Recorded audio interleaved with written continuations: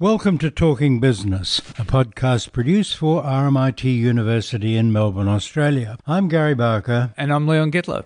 And this is episode 10 in our series for 2017. And today's date is Friday, the 7th of April. And Leon, this week we're talking to Scott Wilson, the Chief Executive of the comparison engine iSelect. He's talking to us about Australia's largest opinion website, which provides advice on areas from insurance to electricity and gas. And a lot of other things in the future, I would think, as well. That's right. It's fascinating how that sort of business works. So it'll be great talking to him. And then we've got Sinclair Davidson. That's right. We're going to be talking to Sinclair about the tax cuts and what it means for the budget. Such as the budget might be. Well, let's listen to Scott Wilson. Scott Wilson, tell us about iSelect and all the verticals you're in. Thanks, Leon. Yeah, really glad to be joining you with Talking Business today. iSelect, and a lot of people would know us from 16 years ago, we started in health insurance, and that's probably our most well-known vertical. And we're now 20% of all health insurance sales in Australia.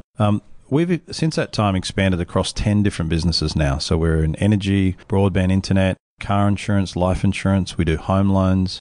We do home and content. So you're actually now seeing us move in the last few months. So it's taken us the last 15 years to get into 7 verticals. And the last 6 months, we've now gone into mobile phones, travel insurance, and credit cards. So a lot of people don't realise that the iSelect group, they're just the verticals on the iSelect brand. But we also own infochoice.com.au, which is the leading financial services business, and energywatch.com.au, which is a energy utilities business. So we've really broadened out, the number of products offering. We have over 100 companies now that we deal with, over 150 brands and 12,500 products on our panel for customers to choose from. So basically the way it works is that customers will go in and compare different insurance models, different insurance businesses, see what it offers them. Yeah, that's right. We're like a digitally enabled broker, you might say. So it's the same stuff that you might sit down with a mortgage broker in a face-to-face environment.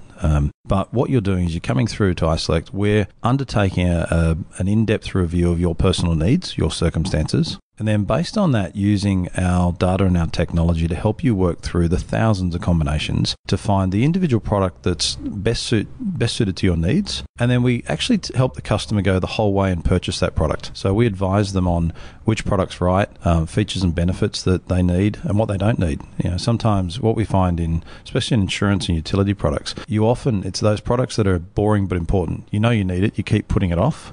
You might have said to yourself 10 times, yeah, I really should look at my electricity one day. I think I might be paying too much, or I'm not on the right deal. Eventually there's some form of trigger that gets you to come and talk to iSelect, and then we help you work through that. But it's really important for customers to understand the complexity, and it's not just about price. So there's no point, people don't want the cheapest health insurance product if you're on the operating table and you're not covered for a procedure. So it's making sure when you look at insurance and utility products and financial services that you're understanding what your customer needs are. And I guess breaking it down simply is iSelect takes away all the industry jargon, because lots of different companies call their products lots of different things, and we match that industry jargon back to your needs. So it's doing that in a plain English way. That we've got now 550 advisors. That the majority of our sales are actually call assisted, so we walk through the complexity through our contact centres and help you choose those products. So it's done online and at call centres? Yeah, that's right. So most of our customers, so we deal with we have 9 million unique visitors coming across the 3 sites each year, and we return about 6 million product comparisons. So that's almost the first step. But like we see, that's part of a research journey as you're making your decision on these products. You can go and purchase online and complete the transaction. But over 80% of our sales are actually with a specialist. So we have mortgage brokers, financial advisors, health specialists, car specialists, and they actually step through the customer's needs in a much more in-depth personalised advice and help them work through what is it they need and what is it they don't need. So in a sense, you're the interface between the customer and expert knowledge. That's exactly right. So do you get into how do you set the criteria where the initial interface with the guy gets online? So what we actually do, this is where iSelect has patented technology. So as you're coming through and we're asking you questions, what's important, we might ask you postcode, your name, where you live. It's really trying to understand, because there's lots of people like you.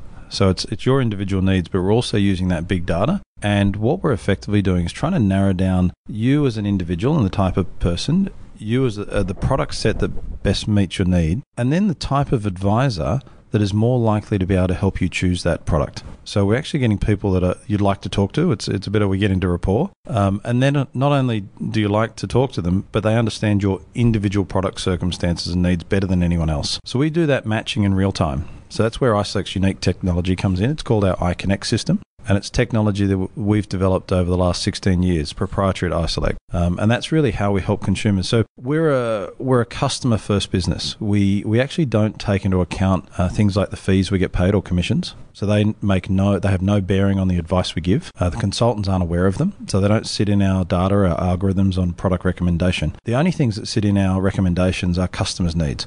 So based on the information, what you're telling us, we then help you choose that. Now, if we get to the end of it and the product that you're on, would say the insurer, the health insurer, and then on the iSelect panel, we actually tell you to stay where you are. We don't want a customer to move off products if it's wrong for them. And in fact, in the last 12 months, we've had over 70,000 customers we've told don't change insurer or energy company because you're on the right product. So it's giving them that peace of mind and confidence. What's the business model here? I mean, where did the fees come from? So the fee, it's a free service to consumers, and the customer comes in, but we charge a fee to the provider. So if you look at, say, a health insurer or a bank, they would have their own staff, their own marketing costs, their own branch networks. So instead of acquiring customers through those channels, they're using a third party like ourselves as their distribution channel. So we charge the successful provider a fee at the end of that sale, but we only charge them on a successful sale. And as I said, that actually doesn't drive the recommendations we give to our customers. So it's a great proposition for customers because you get free advice and help purchase the product and take away complexity. And then for our partners, we're a more cost-effective distribution channel. So it's often more cost-effective to acquire a customer through iSelect than have all of those fixed costs of their own distribution, marketing, branch networks, sending mobile advisors out to your house. It's pretty expensive to do that. So it's a bit of a win-win where a partner can get a cheaper acquisition and a customer gets the right product that suits their individual needs. And because it's fee per sale, it's easy to handle for the provider. Absolutely. So it's, in essence, iSelect's taking all the risk of marketing on. We're taking the risk of converting that sale. And then and I guess the benefit when you look from a customer's perspective is there's always a company that's got a product that suits your needs. So, if you go to one provider, say you turn up to a bank, they're going to tell you their product's right. We'll actually look across the 26 lenders and tell you which bank's the right one based on your needs. And they all have different criteria, features and benefits. So that's how we really matching. It's like a big marketplace. So we're trying to find millions of customers and the thousands of products and match you to the bank that's the right one for you. So really you've gone back to early history. It's a market economy and people are calling their wares and the customers going down between the stalls as they did in medieval times. That's right. Checking on the potatoes. What old is new? Yeah, it's fascinating. It is, because what the internet's done is really shifted the power away from large companies back to the customer. So we're more informed than we've ever been. The problem is we're more informed than we've ever been. And often you get to the point, the position where it's hard to make choice. So for us, having that marketplace environment where we can using technology these days, make it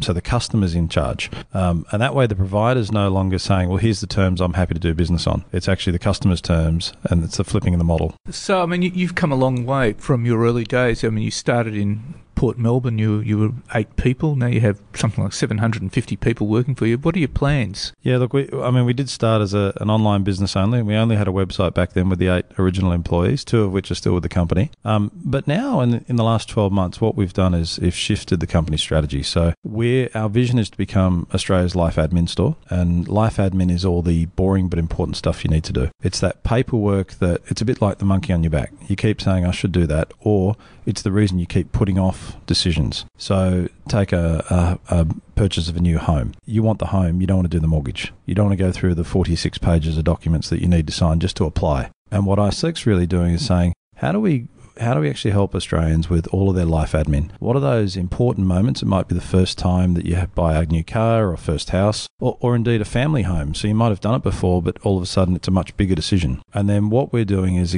continuing to expand the verticals we're in. So we've got another 30 products that we've identified that we can enter into, where we think we can add value for the customer and help them do their life admin. So it's taking away that boring paperwork that they don't want to do. You're in the open internet. People in the United States or or, Bullamakanka can access you. Do you get involved with Beyond Australia at the moment?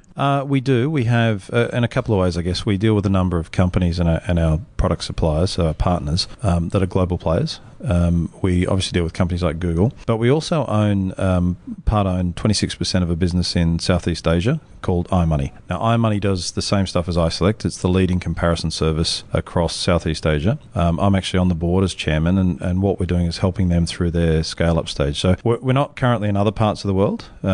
We are a unique model because there's lots of businesses that are aggregators, and often an aggregator will generate customer demand through price, and then refer that customer's contact details onto the provider to call, be that one or many. In our case, we're actually advising you and helping you purchase that product, so taking you the whole way through. So it's a very different model to what you see overseas, and it's why we've been very successful. We've been able to actually help Australians work through these complex products and make it easy for them to buy with confidence. And if you look at what iSelect does at the core, it's really give the customers confidence in stuff that you don't want to be an expert in. Your life stages change every 3 to 5 years, and that's actually what drives the uptake of these products. Obviously, you have a unique business model. I mean, do you see yourself expanding into other markets? We do. We're focused, if you look in the short term, we're really focused on expanding in Australia. So there's lots of opportunity and lots of you look at categories like superannuation or pet insurance. I mean, there's 30 million super accounts for 7-8 million working Australians. It's because people are having multiple jobs these days and they're forgetting to roll over. It's free to consolidate, yet people don't because they find it complicated and they don't want to make the wrong choice. Yet they're often underinsured and their fees are being taken out of their super account. So we're looking at categories like that to say, how can we expand in Australia? And if we've got to a point where we've expanded in Australia and we're saying, look, we're doing a really good job here, no doubt we'll look internationally, and that's why we've got the business in Southeast Asia and iMoney that we've started to take an initial holding in. Scott Wilson, thank you very much for your time. Thank you very much. Thanks, Scott.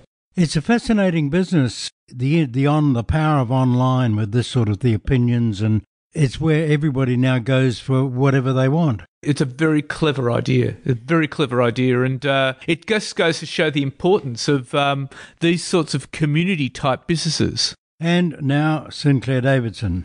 Sinclair Davidson, the government has passed tax cuts for companies with turnovers of up to $50 billion. What will this do for the budget when we're facing a budget deficit and the debt keeps blowing out? Actually, surprisingly, it's not going to have a particularly large effect at all. The tax cuts for medium and small-sized businesses are obviously quite nice and welcome. I'm sure they're very happy about it. And, of course, the government's quite ecstatic. It managed to pass something to the Parliament. But in terms of a revenue perspective, it's actually going to have a very small effect. The Australian company tax revenue is actually very highly skewed towards large businesses. So the top 100 big companies normally pay, I'd say, about 60% or so of all the net corporate income tax revenue that the government receives. And those businesses, of course, are not receiving a tax cut. So in a revenue sense, it's actually going to have a very small impact on the budget bottom line. If the government actually wants to get its budget back into surplus, which it keeps talking about, it will actually have to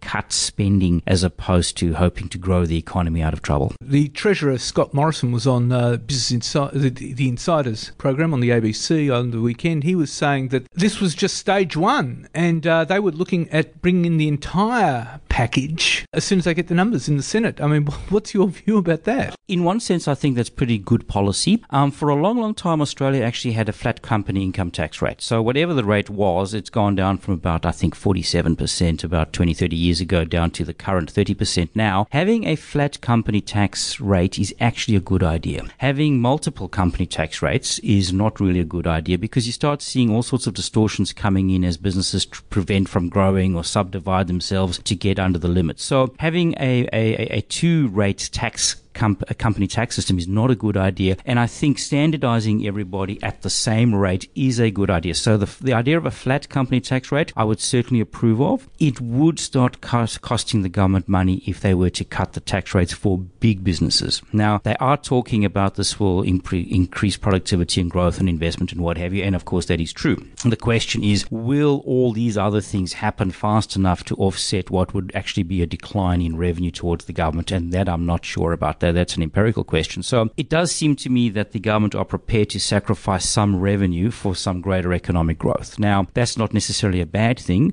but it does put pressure back onto the government about what it's going to do about debt and deficit, which themselves are also a drag on the economy. So high company tax rates are a drag on the economy. Debt and deficit are also a drag on the economy. And it looks to me the government are choosing to do something about high company tax rates first. But the issue of the deficit and the growing debt, which from my reading of it on Friday was something like 484.6 billion. Yes, it's doubled since the current government came to office. That's right. Yes. This measure won't do anything to address that deficit. No, I'd be very, very surprised if it did. I mean, the government are talking about 0.5% of growth over 20 years kind of thing for cutting small business tax rates. This more or less is just going to transfer more money to the owners of these businesses and also encourage them to invest a bit more and maybe employ a few more people. The fact of the matter is they are in the grand scheme of things small businesses, and from the perspective of the budget, they are very small businesses. It's actually the top 100 companies that we should be thinking about in terms of impacting company tax revenue. The Treasurer has flagged that this budget will address equity issues in terms of housing affordability. What do you see happening there? I imagine there's going to be more of the same, expanding things such as first homeowners, buyers, macroprudential policies, this sort of stuff, which in the grand scheme of things could probably distort the market even more. The real people who should be doing things about housing affordability are actually the state governments. They are the people who probably have more control over this than the federal government. And part of the problem, of course, is also that we've probably got very hot markets in Melbourne and Sydney, but not in the rest of the country. And the federal government can't do anything just to Melbourne and Sydney, whereas the Victorian state government and the New South Wales state governments can introduce policies that only impact upon Melbourne and Sydney. So I suspect we're looking at more macroprudential kind of policies which distort the markets in all sorts of ways. We're going to look at giving money to first homeowners and this sort of stuff, which of course just gets capitalized into the value of the existing housing stock. So I'm not optimistic that the federal government can do very much about high housing prices. But of course, they have to be seen to be trying. And I wish that from time to time the feds would come out and say, look, there's nothing we can really add value here, and so we're not going to do anything. Go and harass your state government. And what the state government should be doing would be to be releasing more land. Releasing more land, and also the other thing I would look at is the development tax that they apply. A few years ago, this used to be after the fact, and now it's before the fact. So the developers have got to pay the cost, the infrastructure costs of developing new suburbs in advance, whereas in the bad old days, they used to pay it in arrears. So I'd be looking at changing things like that, more land. I would be doing away with first homeowner grants. I would also be looking at stamp duty. Stamp duty very often is 5-6% of the value of a house, and everybody's carrying on that young people can't afford 10% for a deposit. They've actually got to save up 16% to pay for the stamp duty as well. So I'd be looking at stamp duty, I'd be looking at land release, I'd be looking at development charges, making more land available. Those sorts of things would probably do more for housing affordability than anything the federal government can do. Because, of course, the housing market is so patchy and localized. Location is what's important. And of course, the federal government can only legislate for the whole of Australia.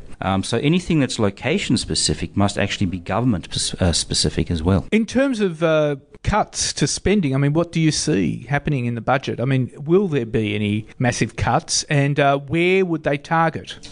I'd be very surprised if there were any massive cuts to the budget, because simply the government just doesn't have the numbers in the Senate, and they've never made an argument for massive cuts. So to suddenly turn up on budget night is not going to be working. I would start off by looking at things such as escalations. I would start looking at things such as, can we really afford to roll out the NDIS as planned? Can we really afford to roll out the NBN as planned? So all new spending that the previous government brought in, I would have frozen that and said to everybody, before old spending is under control, no new spending, which of course the government didn't do. And so they find themselves in this position where they are locked into massive increases of spending over time that, given the state of the economy and the state of our tax system, which works very well at raising revenue, our tax system, we simply just cannot afford at the moment. Targeting things like NBN and NDIS are politically very contentious. Very, very difficult. But unfortunately,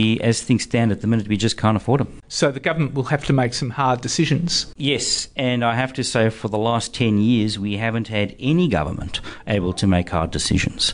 We've had governments telling us they can make hard decisions, but of course we've seen spending blow out, we've seen debt blow out. So we have a combination of people in Canberra who simply cannot make an argument for balanced budgets and certainly can't deliver balanced budgets. So certainly from a budgetary perspective, we're in a bit of trouble. There has been some speculation of late that Malcolm Turnbull would take a more active role in selling the budget, and which would put Scott Morrison on the side. You would think so. It's quite astonishing. If we have a look at successful governments over Australia, we've had a strong Prime Minister and we've had a strong Treasurer. If we look in the situation now where the Prime Minister's got to be doing his job and carrying the Treasurer, that does suggest that Mr. Morrison's not up to it. His predecessor, Mr. Hockey, wasn't up to it. Certainly, I never thought Wayne Swan was up to it, but nobody ever said Wayne Swan would be carried by the Prime Minister. So that does strike me as rather unusual sort of situation. An unusual situation. And, of course, so it's a very far cry from the days of Costello and Howard and Keating and Hawke. Absolutely. And in some respects, I'm coming to around the view that we were spoiled. We were actually spoiled by having 25 odd years of good government, and we've actually had the last 10 years or so of very lackluster government. And maybe these people just couldn't develop in the shadow of Hawke and Keating and Howard and Costello, but I'm not quite sure what the situation is. But certainly people who are able to go out there and sell an economic narrative is lacking. Given that we're unlikely to reach surplus in the 2021 period, what will this do for our credit rating? I'm actually surprised that we haven't lost our AAA credit rating already. I would have taken it away from Australia a while back, and I suspect over time this will in fact happen. It is unsustainable that we have a AAA rating, certainly because there is no plausible path back to surplus as far as I can see.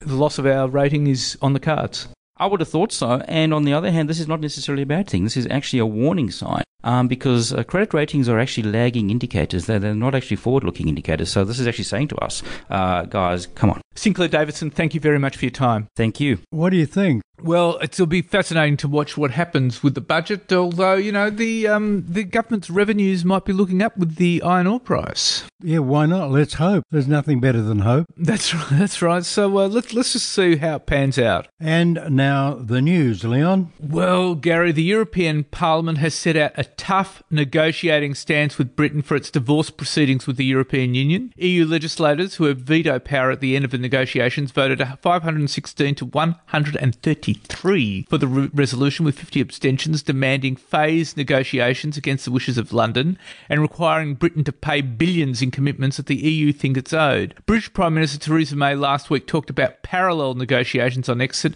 and a future relationship. The resolution said there should be no bilateral deals with Britain until an exit agreement is final. It also says Britain should pay its outstanding bills, which go as high as 60 billion euros. That's about 84 billion Aussie.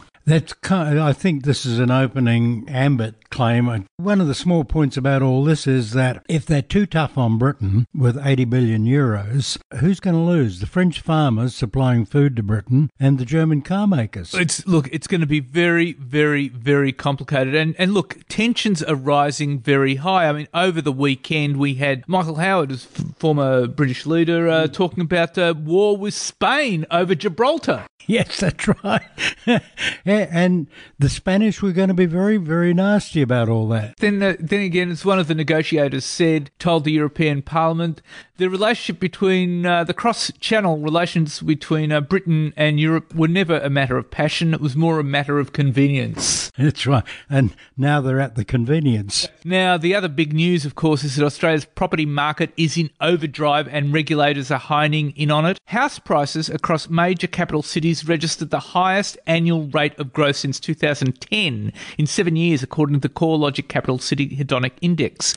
The index shows house prices in 4 of Australia's capital cities, Sydney, Melbourne, Hobart and Canberra, are now showing an annual growth rate in dwelling values higher than 10%. According to the index, house prices in Sydney rose 18.9%, 15.9% in Melbourne, 12.8% in Canberra and 10.2% in Hobart. On the other hand, prices in Perth slipped 4.7% over the year, and in Darwin they contracted 4.4%. Now, CoreLogic Head of Research Tim Lawless said the figures highlighted the continuing resurgence in the pace of capital gains for real estate around the country. And at the same time, he foreshadowed a slowdown in growth because macroprudential tightening, which has seen the Australian Prudential Regulation Authority imposing new limits on interest-only mortgage lending in an attempt to reduce risks in Sydney and Melbourne overheating housing markets. In fact, the banks are pretty crabby that APRA is going to demand that they increase their capital holdings. They've also got the corporate regulator ASIC has joined APRA in signalling a crackdown on interest-only home loans. The watchdog says it will be using special surveillance to watch the way in which banks and other lenders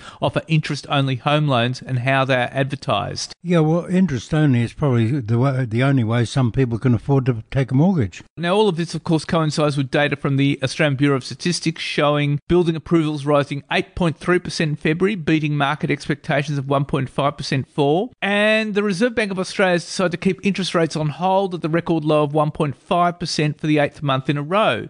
Now, that decision was widely expected by markets and economists, but the statement from the RBA Governor Philip Lowe makes it clear that the big challenge for the RBA is dealing with surging house prices. And it was a point he alluded later at a dinner in Melbourne where he got stuck into the banks for lax lending practices. And he also criticised governments for not investing in transport infrastructure to encourage residential development, allowing cities like Sydney and Melbourne to manage their increasing populations while keeping a lid on house prices. And in his statement following the RBA board meeting, Dr. Lowe made it clear the RBA was concerned about the risks from rising household debt coming at a time when there was little rental growth. It's all looking rather nasty at the moment. And meanwhile, the Treasurer Scott Morrison has indicated the government's unlikely to change capital gains tax concession to fight the housing affordability crisis. Now, the government has ruled out any changes to negative gearing when it releases its budget next month, but the coalition is actually split on curbing the 50% capital gains tax deduction for investors, and Labor wants to see it cut to 25%. So let's just watch that space. Now, Australian consumer confidence has plunged to a near 2-year low, dragged down by underemployment, low wages growth. The ANZ Roy Morgan Consumer Confidence Index saw consumer sentiments falling 2.4% to 111.1. That's its lowest level in nearly 2 years, since October 2015. Now, the sharpest decline was in expectations for economic conditions over the next year. That fell by 5.4% to its lowest level this year. Households' views towards their current finances fell by 2.8%, and the Future Finances Index didn't do much better. That fell by 2.1%. And the big black cloud over it all is everybody's perception that there's something wrong with the housing market. Now, on the other hand, Australian services industries have grown, rising by 2.7 points in March, are moving back into modest expansion at 51.7 points, according to the latest Australian Industry Group Australian Performance of Services Index. Any figure above 50 points to expansion, and the growth was powered by property and business services at 58, finance and insurance 55.5, and wholesale trade at 54.3. Now, the big debate has been about tax cuts, and the Business Council of Australia believes tax cuts for firms with a turnover up to 50 million is just the first step towards broader cuts for all businesses. Now, Business Council of Australia Chief Executive Jennifer Westacott told Sky News on Sunday she was pretty confident an across-the-board tax cut would be next after the Senate passed the tax cut legislation later on Friday. And she said a 2-tier tax system would see businesses approaching the 50 million threshold and would start carving up bits of their company rather than growing. And the Treasurer, Scott Morrison, told the ABC's Insider program that a broader tax cut was still on the table, and that delivering a tax rate of 27.5% for businesses up to 50 million was just stage one of the plan. He said the government was still planning to deliver an eventual tax rate of 25% in a decade's time for all businesses. And he said the next phase would be take it to the Senate when the government believes it has the numbers to pass it. Yeah, and as Sinclair Davidson said to us earlier, the having a 2-tier company tax rate or arbitrary thresholds isn't a good idea. Say you've got a company with a $51 million turnover, what happens there? They break the company into two. Now, Australian manufacturing has expanded strongly again in March. The latest Australian Industry Group Performance of Manufacturing Index came in at 57.5, down a marginal 1.8 points. Now, any reading in the PMI above 50 shows the sector's expanded expanding. Now, this was a 6th consecutive month of expansion for the PMI. The Australian Industry Group said all 7 activity sub-indexes expanded in March. New orders, 62.6 points, sales, 57.7 points, strengthened, and production expanded while slowing from more robust growth last month of 57.6 points, as did employment at 54.1 points. Deliveries at 52.9 points and exports 51.1 points eased to more modest growth, while inventories were up in March to 55.5 points. Now, manufacturers are saying the demand is on the up, with positive factors including higher prices for coal and other commodities, large infrastructure projects, the NBN rollout, stronger defence spending, and stronger activity in the agricultural sector. On the downside, energy prices, particularly electricity, are continuing to play havoc. Yeah, and I think with manufacturing generally, companies are beginning to see the reality of it and are starting to look for a market that they can manage. There's no point in competing with China. You got to find smaller companies that want higher quality. That's right. Now, retail turnover has gone into reverse. It's retreated 0.1% according to the Australian Bureau of Statistics. This was well short of market expectations, which was looking at a 0.3% rise. The figures were particularly weak in clothing and footwear and furniture sales. Clothing retailing fell 2.9% and footwear and other personal accessory retailing fell 1.9% in seasonally adjusted terms. Furniture, floor coverings, houseware and textile goods retailing fell 0.3%. Food retailing rose 0.3%. Department stores rose 0.8%. Now, the figures coincide with the collapse of retailers like Marks, David Lawrence, Herringbone, Rhodes and Beckett's, and British lingerie chain Agent Provocateur has announced it is shutting down its stores in Australia. And all these figures suggest that retail will continue to struggle because of falling consumer confidence and cutthroat competition in the sector. And never forget, Amazon's on its way into Australia. That's going to have a huge effect. It will be enormous. Now, Spotless has indicated it's underwhelmed by Downer's $1.27 billion takeover bid for the catering cleaning services company. And in a letter to shareholders, Spotless advised them to take no action. It said there's no need to rush, make a fully informed decision. Wait until you receive the target statement from your directors later this month before you make a decision. And Spotless also indicated it had received interest from other potential suitors. Nothing like a clean-up. The big news story for the week, of course, was Cyclone Debbie, and extensive damage to rail lines in cyclone-hit northeast Queensland is set to disrupt coal exports. While resources companies are saying their mines have escaped the serious damage they had when Cyclone Yassi hit in 2011, they'll struggle to get their coal to the ports and onto ships for more than a month. Now, this is globally significant because Queensland is the world's largest coking coal region. It accounts for more than 50% of global seaborne coking coal supplies. Now, the impact is going to hit prices. It could see major producers declaring force majeure. And in a statement to the market, Horizon said its Newlands rail lines connecting to the Abbott Point coal terminal would reopen in 2 to 3 weeks, the Mora line connecting to the Port of Gladstone in 2 weeks, and the company was considering alternative routes for coal transported on the worst affected Goonyella line. And the Goonyella route is critical because it transports more than half the state's coal, and which is mostly coking coal used for steelmaking. That's right. The Chinese will be looking for it, won't they? Now, insurance giant IAG has been forced to lower its insurance margin after Cyclone Debbie blew out its natural perils claims cost assumptions. IAG had initially set its natural perils claim targets at $680 million. But the cyclone, which has devastated northeast Queensland and brought flooding to the south of the state and northern New South Wales, as well as heavy rain in New Zealand, has increased this to $850 million. And the higher than expected claims costs has seen IAG cutting its insurance margin from 12.5 to 14.5 to 10.5 to 12.5%. And IAG said it will incur a natural peril claims cost of approximately $140 million from Cyclone Debbie. I'm surprised it's as low as that. It's been extraordinary. They've had 4,300 claims so far. And that's it for this week. And next week we're talking to Meda Royale from your law firm in Williamstown. And that's really interesting. This is a whole breakthrough for the legal business. It is. In the meantime, you can keep in touch with us on Twitter at TalkingBiz, BRZZ, or on Facebook. Take care, and we'll talk to you next week.